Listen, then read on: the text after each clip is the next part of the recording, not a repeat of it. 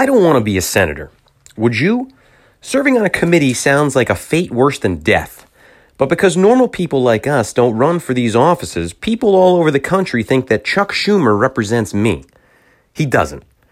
I am ashamed and embarrassed that he's even associated with New York. I am sorry, America. I'm pretending to be a senator from New York because I have survivor's guilt. I know the pain that shutting down our economy will cause people.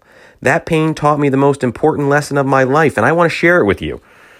We can take back our rights and our freedom from our governments. And since nobody else has an idea what the hell to do, I'm going to tell you. We need to create a process through which we can take our governments, federal and state, through bankruptcy.